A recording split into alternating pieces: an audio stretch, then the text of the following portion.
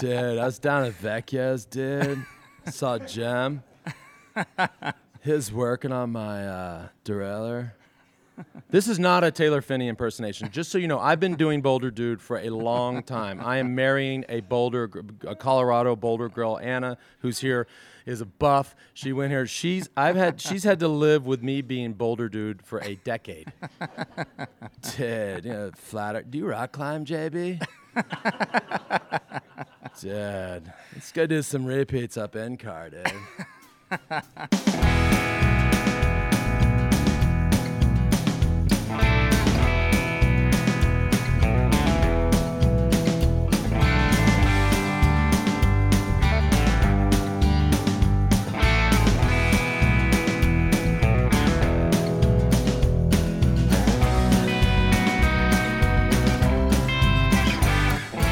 Buying tickets to sports and concerts can be complicated, but there's a better, simpler way to buy with SeatGeek.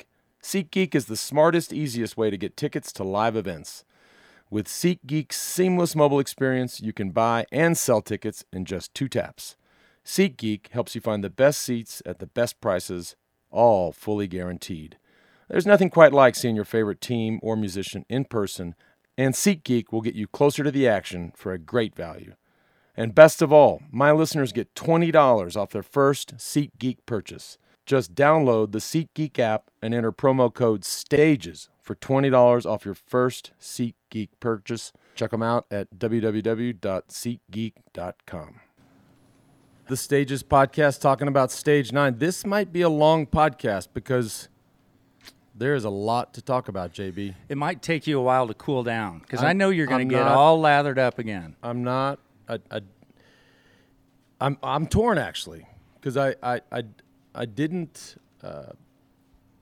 Well, what happened is pretty much exactly what I thought would happen. So I'm sort of as in a weird way, I'm like, okay, of course that happened. Let me refresh people's memory.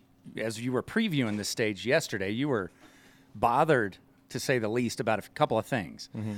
One, the fact that they had this great summit horse category climb at the end, and then a downhill bomb, and then it levels out for a sprint. Right. That bothered you.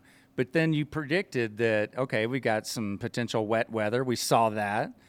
And, you've got all these guys just duking it out on the downhill, leading to a crash and taking some people out. Well, I think the problem with having a very hard climb, which is a good thing, and then having a downhill and then a flat run in to the finish is it just neutralizes the climb. Now, having said that, it turns out the Montuchat, there's no way you could have had a finish on top. There was all kinds of drama on the way up. You had what appeared to be Chris Froome having a mechanical, putting his hand up. Mm-hmm. Fabio Aru literally attacking right underneath his armpit. It was interesting to watch the debate. If you just break down that moment, the debate on TV in 2017 versus 2007 versus 97 versus 87, the etiquette in the group, what people think or thought about that. Interesting that on TV, everybody, all the pundits were like, oh, yeah, you should do that. Mm-hmm. I'm watching that going, I don't know if I'd go right under his armpit, but, it didn't work out for them. And then the nature of the sport, as volatile as it is, look who was Chris Froome's teammate coming into the finish. I mean, we got to get into because it was, to me, I just cannot understand what Astana was thinking, pulling the defending champion, the favorite, and the yellow jersey to the finish line. And guess what? Give him a little time bonus at the end. Okay, let's back up because we're going to end up with how it ended. Let's back up. Things really started shaking up with the Aru attack. So let's talk about the etiquette a bit. I would, JB, let me just go back even farther. And I'm just going to fully confess, I was asleep when this happened.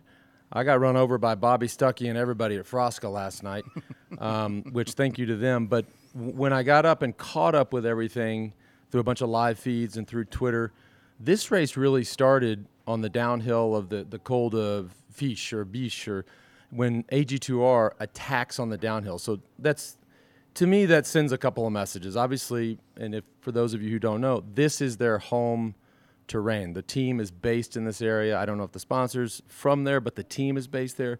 They know the climbs. They know the descents. They know every corner. Super rare for a team to attack on a downhill. Not to say that that's cool or not cool, but it happened.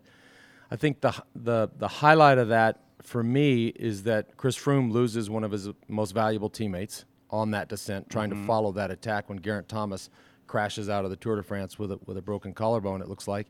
So you have that, which really I think kicked off the race for the GC guys, and then you get onto the Col de Chat, which a climb that I've never done. They just did in the Dauphiné Libre, 8K at 10%. Let's expound on that for us a little bit. Having a home climb and descent, that's you just know it like the back of your hand. How much does that come into play? Well, it comes into it. It does come into play, but it shouldn't come into play. If you're a GC rider in any big race, certainly the Tour de France, you should have been there. If you have a climb that's that critical and a downhill that's that critical, you should have been there. You should have done those 3 or 4 times, so you should know them. And when you do them, you don't just do them and talk to your buddies and hey, let's go. You need to really do them and pay attention and know them as if it's your home course. Because Romain Bardet knows that downhill clearly. AG2R knew the downhill, but all the other guys. Not to say that, and we'll get to Richie Porte, but not to say he didn't know the downhill. But clearly his day changed. All right, so let's go to the Aru attack then, because everybody, a lot of people love good etiquette in cycling. Yep. And if you breach that, if you do something that's just not cool, the whole peloton's going to chew your ass. And it may not have been as vocal as an ass chewing that Aru got, but clearly when he attacked, when Froome had a mechanical, everybody sort of reacts, and a bunch went with him. But then once they realized what just happened, he got a talking to, did he not? Well, yeah, and I mean, I think it's funny to watch it on TV because you can see. Obviously, you saw Dan Martin not only come beside him and hand gestures and, hey, what are you doing? Richie Porte was on the wheel and probably refused to pull through because he didn't think that was a proper move. But I just think it's interesting how we're watching watching the opinion change a little bit. You can't argue that after they set up and after it came back, you can't argue that it was boring. I mean, it was boring. It was a controlled tempo on the climb. Now that can be a couple things. That can be the fact that Team Sky was setting a tempo that was just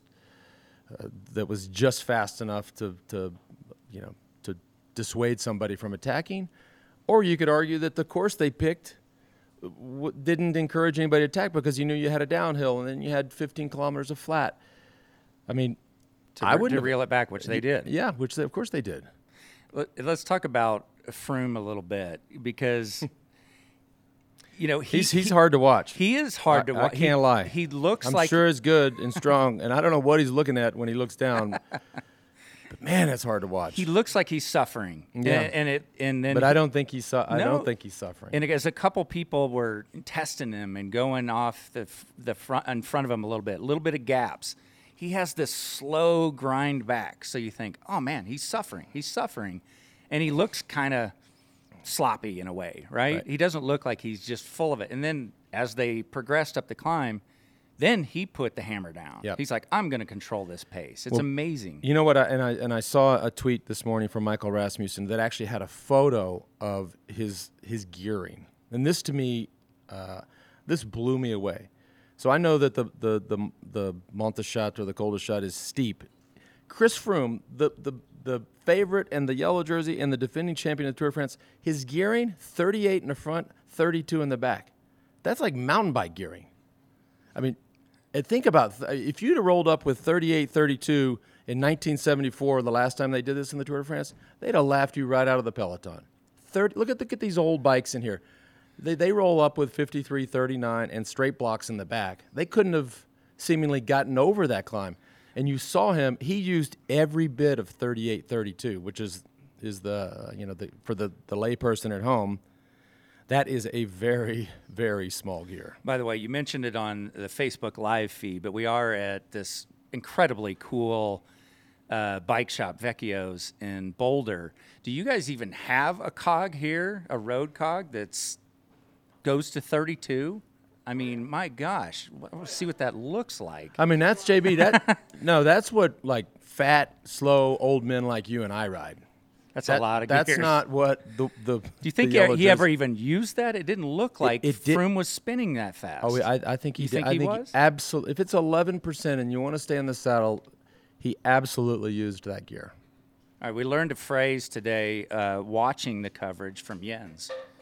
The proper way to say to be a sportsman is square and fair. We learned that from Jens Voigt today. Not fair and square. And as hard as it is for me to listen to Jens Voigt, I got to say, I do not know how to say fair and square in German, so we almost should stop right there.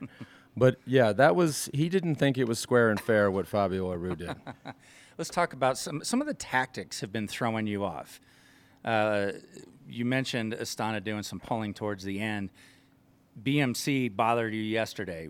What's got you confused? And some of your friends, too. You know, Hincapie was texting you. I think those are two separate issues. The tactics of Team BMC yesterday, I didn't understand. And, you know, fast forward to today, wow. That's what... There it is. That's a 32? I mean, that's like a small pizza down at Domino's. Wow. That's what the yellow jersey was riding? That's unbelievable. I mean, that just shows you this is a different sport. This is a different sport. And I think it's great. You kind of glossed over it a minute ago. You said back in the day, their egos wouldn't have let them show up with that gearing. You couldn't have showed up with that gearing. You were too much. The straight block was too macho. When I say straight block, I mean, you know, well, back then they had 5 gears, but it would have, you know, single digit jumps from cog to cog. So, but I want to get back to BMC because I didn't understand what they did yesterday. I think a lot of people questioned Nicholas Roach, who is arguably the go-to guy for Richie Porte in the mountains. You saw it today. He was dead to the world. I mean, he had nothing. And so, again, fast forward to the end of the stage, it does not matter now, but you have to go back and wonder. And at the time, I went down to get coffee down at the hotel, so I was listening to the Australian feed.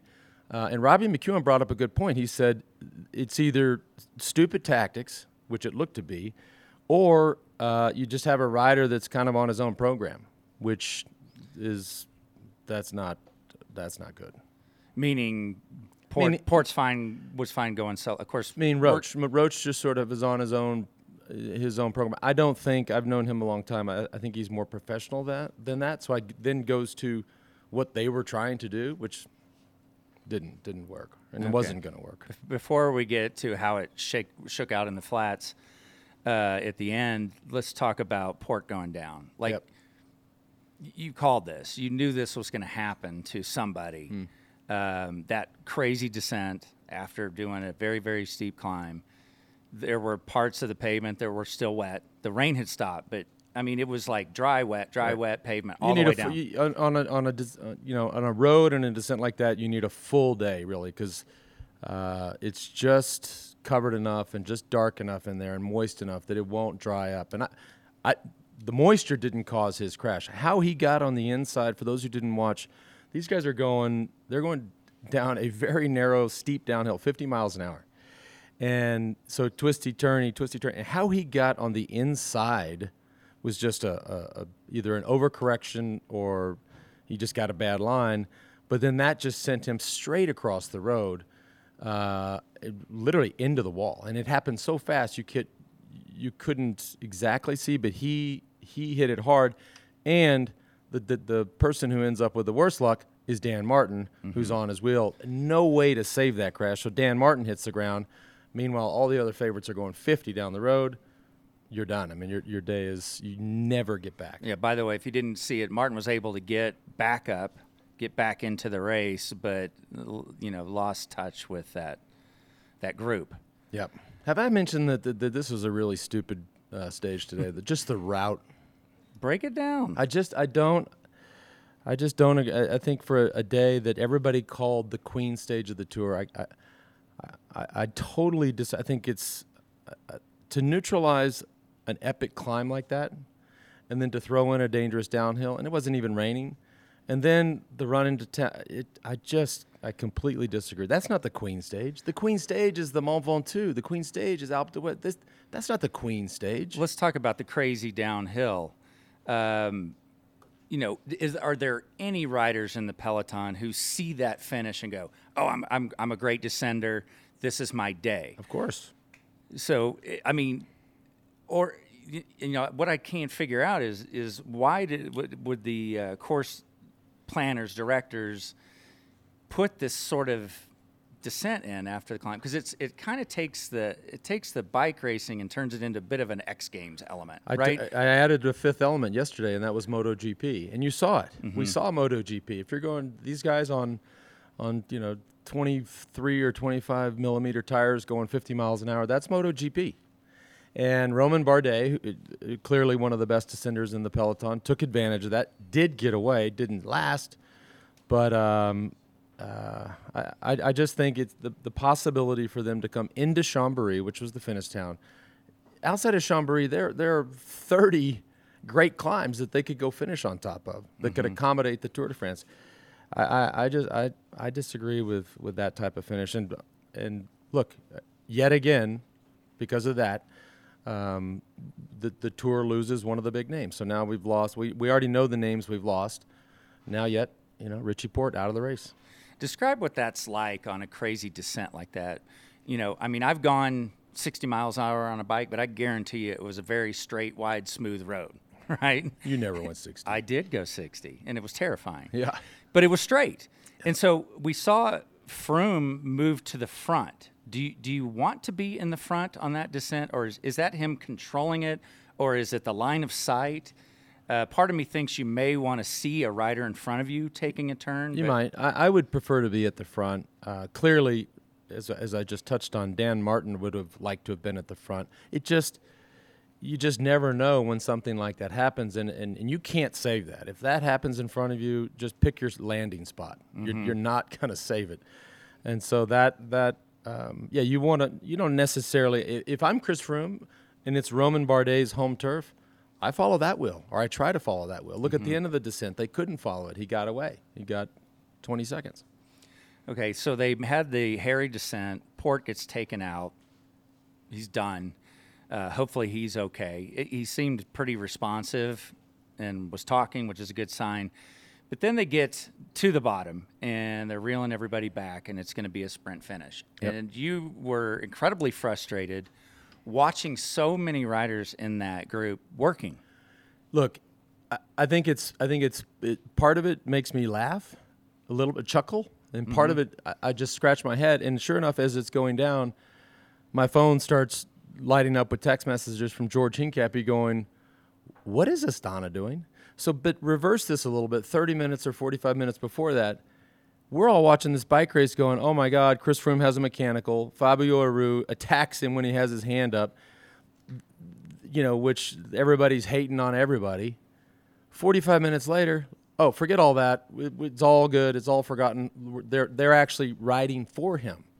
So while I'm sure Chris Froome was cussing up a storm when Aru made that move, lo and behold, in the last 10K, he's got two teammates, and they're not even wearing his jersey. They're wearing Astana jerseys. Mm-hmm. I can't for the life of me figure out what they were thinking. I mean, it seems like it was Froome's to chase down, right, towards the end. Buddy, and they could have all just sat there and stayed fresh. Who cares about Romain Bardet? Right. Let him go. Let him get 10 seconds. Let Chris Froome control. He's the yellow jersey. He's the favorite. He's the defending champ. I just sit on and go, "Hey, bud, you're the strongest. Go for it." I mean, and if you do pull through, they are little micro pulls. I mean, these are little. They're but fake. that wasn't happening. They were working. Those are little Thomas Vuckler fake pulls. I mean, these are. But no, they had Jacob Fuglsang. As you watched it unfold, it was as if they were sure that Aru was going to win the sprint and get the time bonus. Mm-hmm. And the exact opposite of that happened. They pulled back Bardet. They didn't win the stage, and Froome gets a time bonus. It's I don't know. I don't get it. We packed up and left the hotel as quickly as we could to get over here to Vecchio's in Boulder. And did we get a determination on that photo finish? No, Rigoberto Urán won the Colombian, won the stage from Cannondale Drapac. And for those of you who watched it at home, I think that there's a couple of interesting things that happened when he had the mechanical. His something happened with his gearing.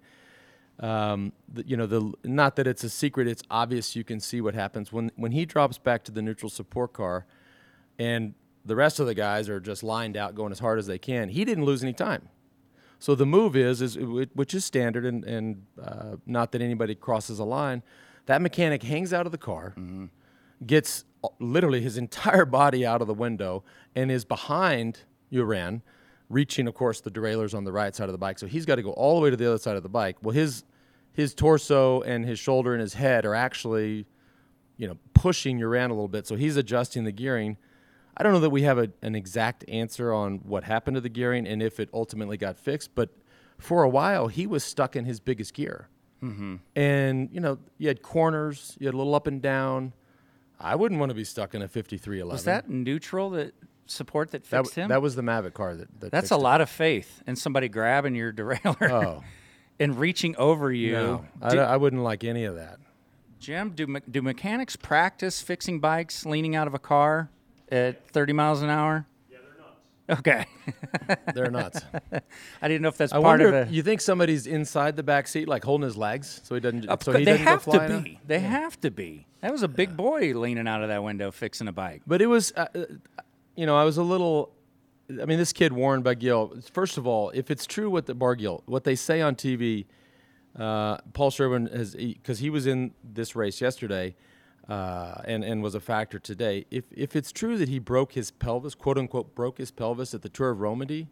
By the way, the Tour of Romandy was 2 months ago. Yeah, dude, a broken pelvis 2 months ago, and you're at the front over on the hardest stage of the Tour de France, and he nearly wins. You kind of got to want to cheer for that guy. That's a heck of a story. Yeah, I've never broke a pelvis, but anybody here broke a pelvis? No. That just doesn't sound good. Like, give me a couple broken collarbones, maybe a broken finger, I'm good. But broken pelvis, and he's for 2 days in a row, he's been at the front of this bike race. So with what you saw today, who can contest Froome? Do you feel like anybody has a shot at? We thought, or when we saw Aru attack the other day, we were like, wow, he's strong. He just looked snappier than anybody. Yeah, because it was an uphill finish. But right. And that's so much better, isn't it? You get to see some dynamic. Can I just say one thing too?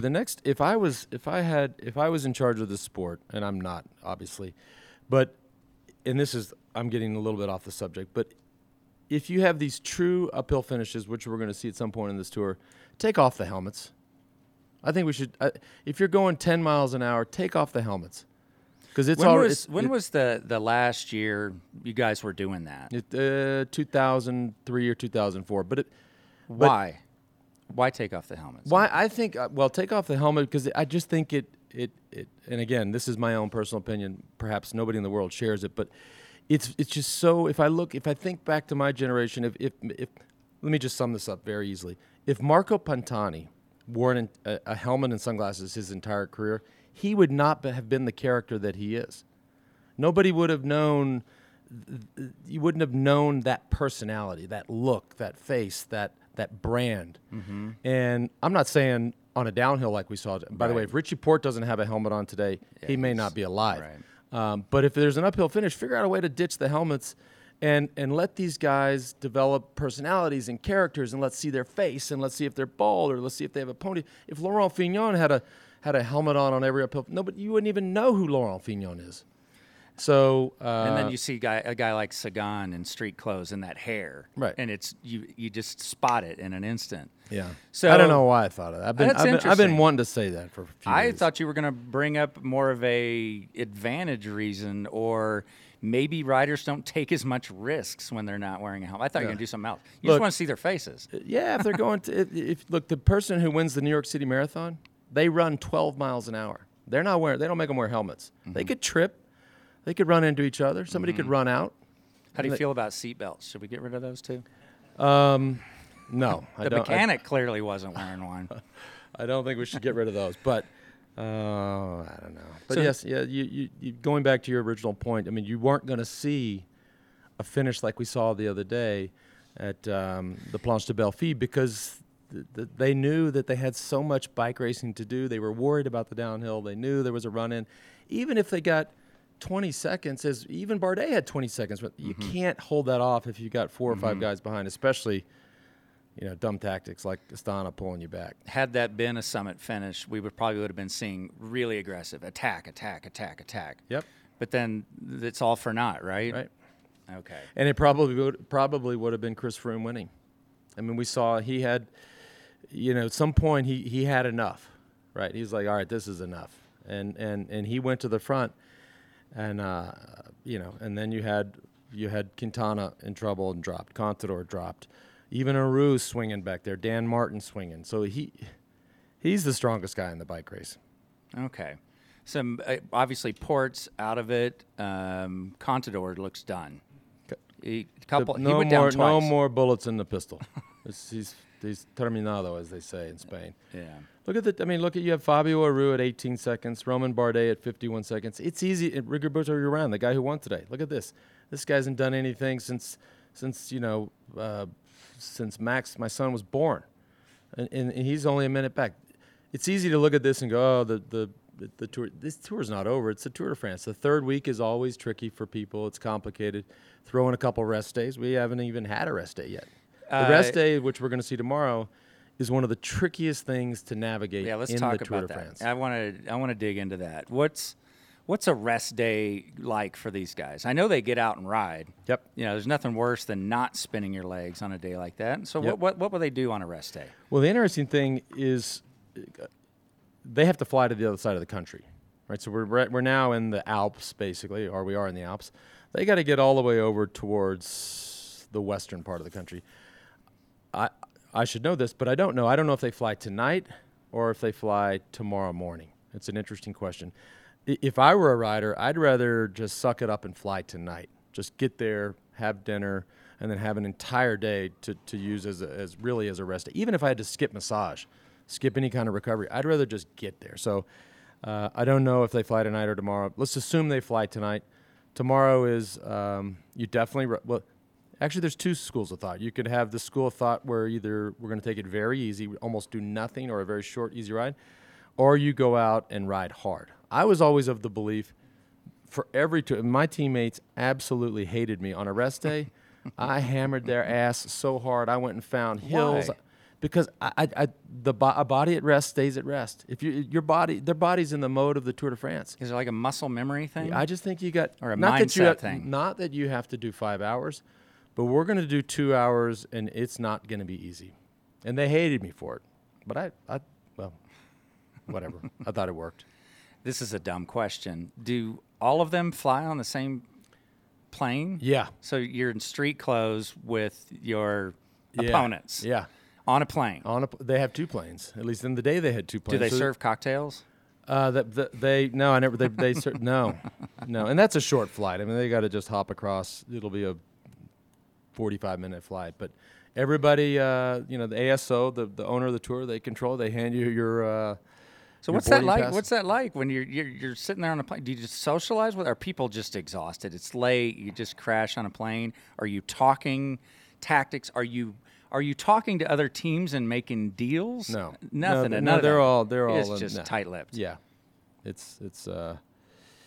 Everybody sticks. I suspect everybody sticks to themselves, listens to music, maybe reads something. It's take your mind off of it a little bit. Yeah. So the thing about the rest day, this one's interesting because we go straight into what most of these guys are going to consider to be easy days. So that's easier for them. A lot of times you'll have a rest day and followed up by a very difficult day. I mean, the worst scenario you could ever ask for is a rest day followed up by a short, hard day. So those are the stages where, and we'll get into it when we talk about rest day number 2, but you have to stay sharp on the rest day. And you see it all, that you see guys come out of, and as much as I love this kid, he cannot navigate the rest day. TJ Van Garderen, I talk to him all the time, like, dude, what are you doing on the rest days? You completely suck the day after. Like and it's just, there's a real science to it. And you gotta, obviously you gotta work different, work with different ideas, but you gotta navigate the rest day. Okay. Again, I'm going to come back to it. I mean, do you have your eye on anybody else as being able to tackle Froome at this point? Or does he just really have this race under control? He definitely has the race under control. He has the best team. I mean, is he going to have to crack one day for this to change? Oh yeah, they got to wait for him to make a mistake, or force a mistake, or he cracks, or this is. I mean, we've seen it. This sport is, anything can happen at any time. I mean, not that you would wish a poorly timed flat tire or a crash on anybody, but that can happen. And when that happens, then clearly now this sport, or people seem to excuse others taking advantage of people's bad luck. But now it's his bike race to lose, and he looks good. Actually, truth be told, he doesn't look good. He doesn't. It's not pretty, but he gets it done. And I'm not, like, when he did the bike change, like, whose bike is he on? Like, is he on Heniau's bike? Like, his seat's too low, and it's crazy that works. And hey, more power to him. Okay. Do you want to tackle some comments? Just do it. All right, let me do that. Well, you do that every day, so. I know. It was great. It is good. I loved the, if you haven't heard yesterday's podcast, anybody, go back and listen to Stage 8. There's a great story about Jan Ullrich and etiquette, and that came into play today, just etiquette in the sport. And I think that's what so many people love about it. Mm-hmm. But really, really good story that you haven't heard. Download that Stage 8 podcast. It's so worth it. Heather writes, the Stages podcast with Lance Armstrong is fantastic. Stage 8 discussion about cramping and stabbing a leg was very enjoyable. Oh, I thought she was going to call BS on it. No. Michael writes, hey, Lance, when are you coming back to the Czech Republic? When were you there last? I think I was in Prague once for a post-tour criterium. This is a cool thing to talk about. So these guys who win the tour, they have what they call criteriums. They look like real bike races. They feel and sound and smell like real bike races. They're not real bike races. Okay. No, they're more exhibitions. So I did a post-tour crit in Prague. 2005, I think. But they're very, very popular in Belgium and Holland. Whoever wins the tour, whoever wins the polka dot jersey, whoever wins the green jersey, you actually wear that jersey. I mean, the tour is long done and long over and long gone. You actually wear that jersey in these post-race crits, and they wall off the city, and they charge people to come into the city and watch the thing. Riders get paid a little bit of money, but it's a huge party. They're late. They start at 10 or 11 at night. It's more of an exhibition kind of thing. It's a show. Yeah. Well, but if you're there, it's like a little like wrestling. Okay. Like WWE. Really? Not like Olympic wrestling. Not like Roman Greco wrestling or what it was called. Okay. It's a little like The Rock versus Nature Boy Ric Flair. Okay. Maybe you'll know the answer to this. You may not. But any of you who've been watching the tour, someone wrote in and asked, "What's with all the human clocks on the sides of the road?" That's the new trend. That's let's find a field. Let's lay out some hay bales for the hours of the day, and it's got them on TV. Okay. Anything to get on TV, right? Anything. On that note, we saw some more course interference, which you can't help but talk about.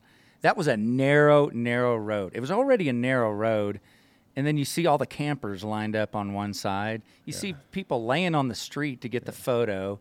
And what's with the smoke bombs? Yeah, that's just part of it. And I think when you're in the race, at least based on my recollection, you don't worry. Those people, 99.9% of the time, they get out of the way. You do see times where they don't get out of the way. And it's not unheard of. Let's not forget Eddie Merckx was once famously punched in the ribs by a fan of another rider and ended his tour. So they have that access. Mm-hmm. If they want to get there and do that, they could do pretty much whatever they want.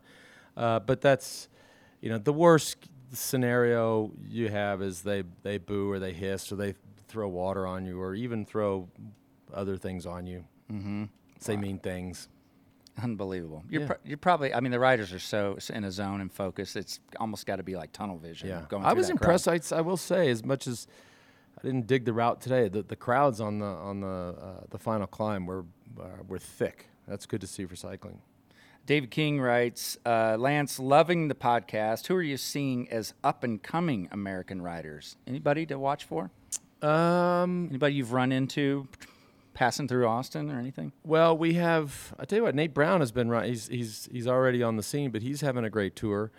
I've talked about this a lot. I think the kids on Axel Merckx's development team, called Action, spelled AXEON, are great kids. This young kid, Adrian Costa, who's actually one of his parents is French, one of them is American, is an amazing talent. There's this other kid, I'll probably butcher his first. It's either Nelson or Nielsen Prowlis. Big talent. So he's developing, in my opinion, the best up and coming talent. Very good, very good. Let's let people know about the store. They're digging it. Yep. If you go to WeDo Shop, WEDU Shop, you can pick up some of the new gear. And stagespodcast.com, if you want to send anyone the URL, the RSS feed to be getting the podcast, go back and listen to some of the things that you're really, really passionate about. I think stage 3, 5, yesterday was a great one. Yep. Where you're really teeing off on some stuff. And I'm going to, in a good way. I hope you're shedding some light on it. Stuff that the average viewer that we watch, it's stuff that we don't understand that's even going on. Yeah. Yeah, like the rest day. I mean, I think that's how you get to the rest. I mean, there's just little insights like that. Would you rather not have a rest day? I'd rather not. I'd rather not have a rest day. Really? I'd rather not. What about now doing a podcast? Are you looking forward to a rest day? You know what? This podcast has really affected my life, and I'm ready for it to be done. I'm loving it, and we're having fun. But I'm a morning person, and I like to ride. I like to get up early and have my coffee and do all this and be on the bike by the fact that I have to go at 11 o'clock. It's like I just can't. I'm just blocked from doing that. And then we're here in Boulder today. It's going to be like 2 million degrees.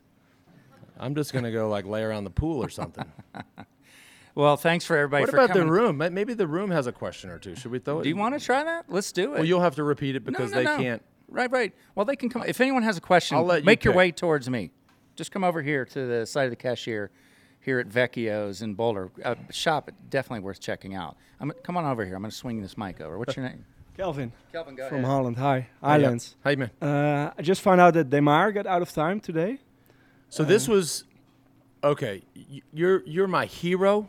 I love Holland. I love You're my you hero more. as well. So Oh, that's thank cool. you. Yeah. So this is a big story. This is a big. We talked about this yesterday. I said the way this stage starts, immediately going uphill. I said yesterday, I don't want to seem like I'm patting myself on the back all the time. I said Andre Demar is going to be dropped immediately. Now, I speculated on how he survived yesterday.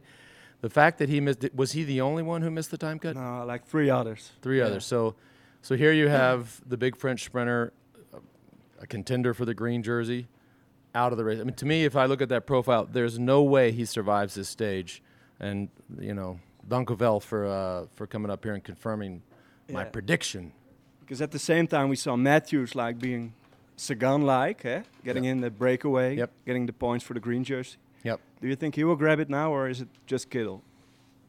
I think there's enough flat stages and keep in mind, winning a stage is so much more valuable than the intermediate sprints. And even back in the day, and I just learned this as I started to dig back into cycling, but there's only one intermediate sprint every day. Back in the day, you'd have 2 or 3. And so if you can just skip the intermediate sprints, put all your eggs in the basket of trying to win stages, I think you get enough, all the way to Paris, by the way, I think you get enough points to easily win it. But that is huge news. That's huge news. Wow. Thanks for Very good. sharing that. This guy did a good job. Yeah, He could be our colored man in the field. Come on up here. What's your name? Rollo. Rollo, what's your question? My question is, you mentioned that Ostana should not have pulled at the end. Do you think that they were thinking that Aru should be protecting his second place finish? Because if they did not chase and Bardet got ahead and won by 30 seconds plus got the 10-second bonus, Sure. then he would potentially be in first or second. Right. They were riding like Fabio Aru can win the Tour de France. That's the way they were riding. But I don't think they needed to do that. And it came back to bite them. I think even let Bardet get some, you have to, it's a delicate balance. You have to take some chances, take some risks. Let him get 20 seconds. Put pressure on Chris Froome. It's his bike race to lose. Let him pull. And if you're going to pull, buddy, do some fake pulls. Like, oh, I'm on the limit, man. I'm sorry, I can't pull. Get off the front. Make him work. He was sitting there going, I love the Kazakhs. Look at them working for me. I don't get it. and then the time bonus. Very good. Make your way over here. Make your way over here if you have a question. As an amateur racer, there are many, many ways to get off the front. Drop water bottle. I'll give you some of my favorites. Drop water bottle. Foot coming out of the clips is a good one. Fake a cramp. Fake cramp. I'm sorry, but I'm cramping. Turn your head and pretend to be counting riders like someone got dropped. These are all great ways to get off the front. Listen, if you need them. You got to act a little bit. I mean, this is you guys know that I've acted plenty in my day, but you got to fake it a little bit. Fake you're hurting so you can be on the front. What's your name? Jack Ross. Lance, just talking about rest days and recovery. Walk us through how much your body's actually changing from day one to that first rest day, the second rest day, and then at the end, are you feeling strong or is it just decomposing or? Well, first of all, you're losing weight. You definitely. Like how much? A guy it depends. I mean, some people come in on the heavy side and they know they can lose weight, so they'll lose more. A guy like Chris Froome comes in as skinny as he possibly can be. You can't do that sport and that bike race without losing weight. But yeah, you're tired, especially after yesterday was a very, very difficult day. And today, obviously, a very difficult day. So they are physically tired. Thanks. Very good. Yeah. Anyone else? You guys are good. This is great. You go to another city, they'd be asking you if you've ever met a Kardashian. These Boulder people are asking very, very technical questions. Boulder, dude. Dude, I was down at Vecchia's, dude. Saw Jem. He's working on my derailleur. This is not a Taylor Finney impersonation. Just so you know, I've been doing Boulder Dude for a long time. I am marrying a Colorado Boulder girl. Anna, who's here, is a buff. She went here. She's had to live with me being Boulder Dude for a decade. Dude, flatter. Do you rock climb, JB? Dude, let's go do some repeats up NCAR, dude. Speaking of rest day, Mike and Jim were very kind to open up the shop for us. On their rest day. On their rest day. Really cool, guys. Worth checking out online. I love these tees behind you with the car and the bike on the roof. And the bumper stickers. Yeah. Yeah. Very vocal bumper stickers that every cyclist should have. Check out their online store. Jim, thank you. Good dudes. All right. We'll be back with new coverage on Tuesday from Austin. From Austin, Texas. If you want to ever do a complicated project, connect with Lance Armstrong. It's like, hey, do you want to do a podcast with me? No, Sure. my life, JB, is so simple you wouldn't believe it. It's just clean and efficient. Let me give people an idea. Yeah, do you want to do this podcast? Sure, let's do it. Oh, by the way, I'm going to be in Aspen. Oh, by the way, in about the middle of it, we need to come back to Austin. Oh, by the way, we're going to go see the Avett Brothers. We are going to go see the Avett Brothers tonight. Who you had on your Forward podcast, which is definitely worth checking out. Yes. All right. All right. Thanks, everybody. Thanks for tuning in. We'll see you, in 48 hours.